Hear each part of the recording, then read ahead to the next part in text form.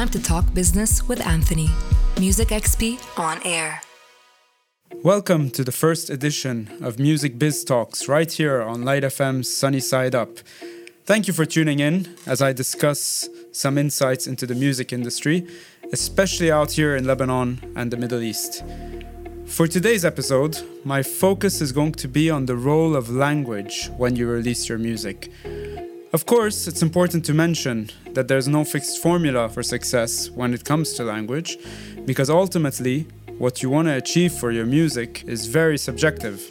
Being from Lebanon means that some of us have the luxury of being able to speak at least 2 languages fluently. But this doesn't always translate to success when music is recorded. It's very common for our local artists who are inspired by European and American artists to go in the direction of writing their music in English or French. And usually, no matter how great the music is, there is a barrier when it comes to expanding beyond Lebanon's borders. Now, unless the artists are signed by a European or British label that can help them get their music out more, this has always been a challenge. But when we look at Lebanon's greatest musical export over the past decade, those who've sold out some of the biggest European venues and become powerhouse names on the touring circuit, that was before COVID-19, we do notice a common factor. Mashrou Leila, Yasmin Hamdan, Ibrahim Maalouf, Bashar Mar Khalifa, just to name a few, none of them performed in a foreign language. They're all considered as Middle Eastern acts.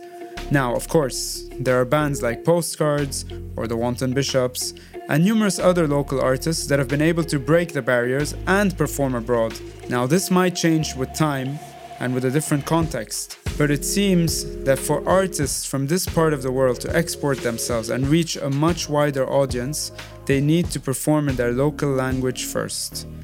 Now, a few years ago, I definitely wouldn't have believed that that was the right way. But now, with streaming services so strongly present in the region, and with so many artists around the world releasing music on a daily basis, the scope of reach could be much wider and competition is much more fierce.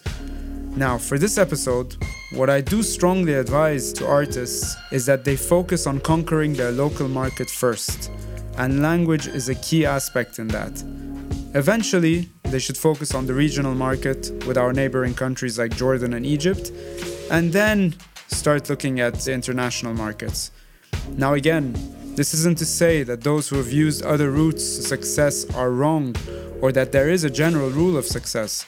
It depends on what you want for your music and for your career.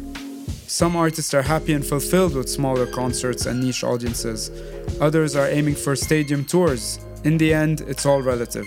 But the only undeniable fact remains that if artists perform in their local language, they have more of a chance to reach a wider audience and eventually expand their music internationally.